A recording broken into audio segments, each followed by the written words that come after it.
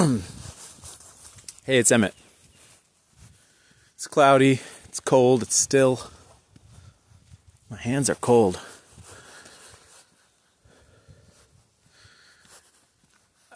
I've been thinking a lot in the last couple days about the coronavirus and the pandemic and all that. And about how much gray area there is in the choices that we have to make in the coming days and months about what to cancel and what not to cancel, what to do and what not to do, what's safe and what's not safe. And this one thought keeps recurring to me, which is about the power of role-playing as a preparation for changing our decisions down the road. Because part of what's going on with this scenario is that it's so slow-moving that it's difficult to know how much to overreact and how much you're underreacting. There's a clear danger of underreacting and just carrying on as though everything was normal. And we can see that. But there's also a danger to overreacting. And both of these dangers come from the collective response. It is less important what makes sense for us as people, and more important what makes sense for us as communities of people. So, underreacting might not have consequences for us, but will have consequences statistically at scale. And the same is true for overreacting. Some of the consequences of overreacting have to do with the economic ramifications of canceling everything, and also with the consequences to people who can't buy things that they need because other people bought more than they need. Putting all that aside for a minute, it seems to me that one of the most valuable things we can do to prepare for whatever comes is to use our imagination to think about different possible scenarios. Some of these scenarios are sort of big picture scenarios.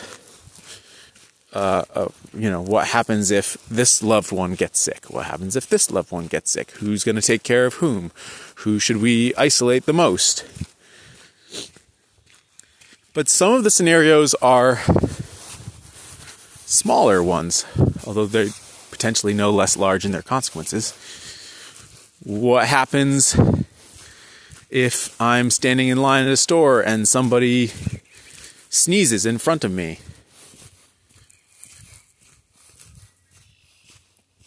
Now, that might not be fair to that person. People sneeze for all sorts of reasons. But if I've thought through a sort of rational sense of what should I do, I'm more likely to act in a rational way. A lot of times when bad stuff happens, there's like a first... This is what I learned when I was working on sailing ships, and we'd talk about this stuff all the time. There's never one thing that happens. It's always a chain of events. And if you can respond differently to any one of those links in the chain, the big thing doesn't happen. So, but what happens is that people feel stuck, committed to a certain course of action. It might be somebody sneezes in front of you, and instead of stepping out of that line and going to a different line, you think, oh, I don't want to hurt that person's feelings. I don't want to... or you just don't, you're just like, I'm on autopilot. I'm just like, I'm in this line. Like, it's going to be fine. It's going to be fine. And I don't mean to single out this example as like the only example, but it's a great example, I think, of how you can make all the sort of bigger preparations you want, and then some small thing happens, and your own inertia keeps you going into a scenario that you don't want to go into, when a small course correction, a small change in action would shunt you in a completely different direction.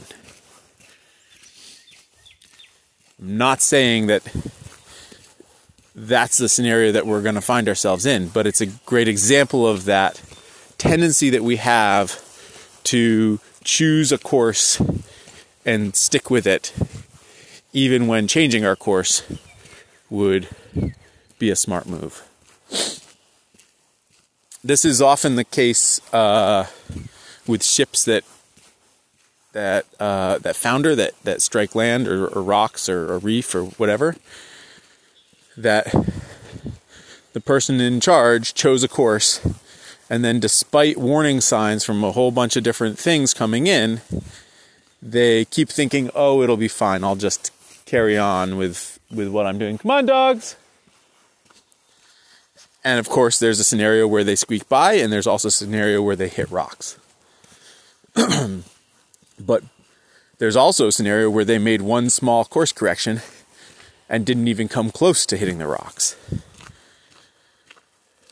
So I think that the power of these sorts of role-playing is that if you imagine it ahead of time, you are more likely to recognize it in the moment and do something different about it. It's sort of like imagining what you'd do if a bully started bullying you. And you imagine yourself standing up to the bully. You're more likely to stand up to the bully in real life if you've imagined it beforehand. We can use this technique in all sorts of scenarios. But I feel like now is a time when it would be particularly useful to imagine all sorts of scenarios. What happens if somebody sneezes in front of me in a line? What happens if I find out that one of my neighbors is low on toilet paper? Do I share? Do I not share? Under what circumstances do I share? The more we can think about these things beforehand, the more we can align our future choices with the morals that we would like to believe we hold dear. And the less likely we are to respond in a way that we would regret later on. Thanks for listening. Stay healthy.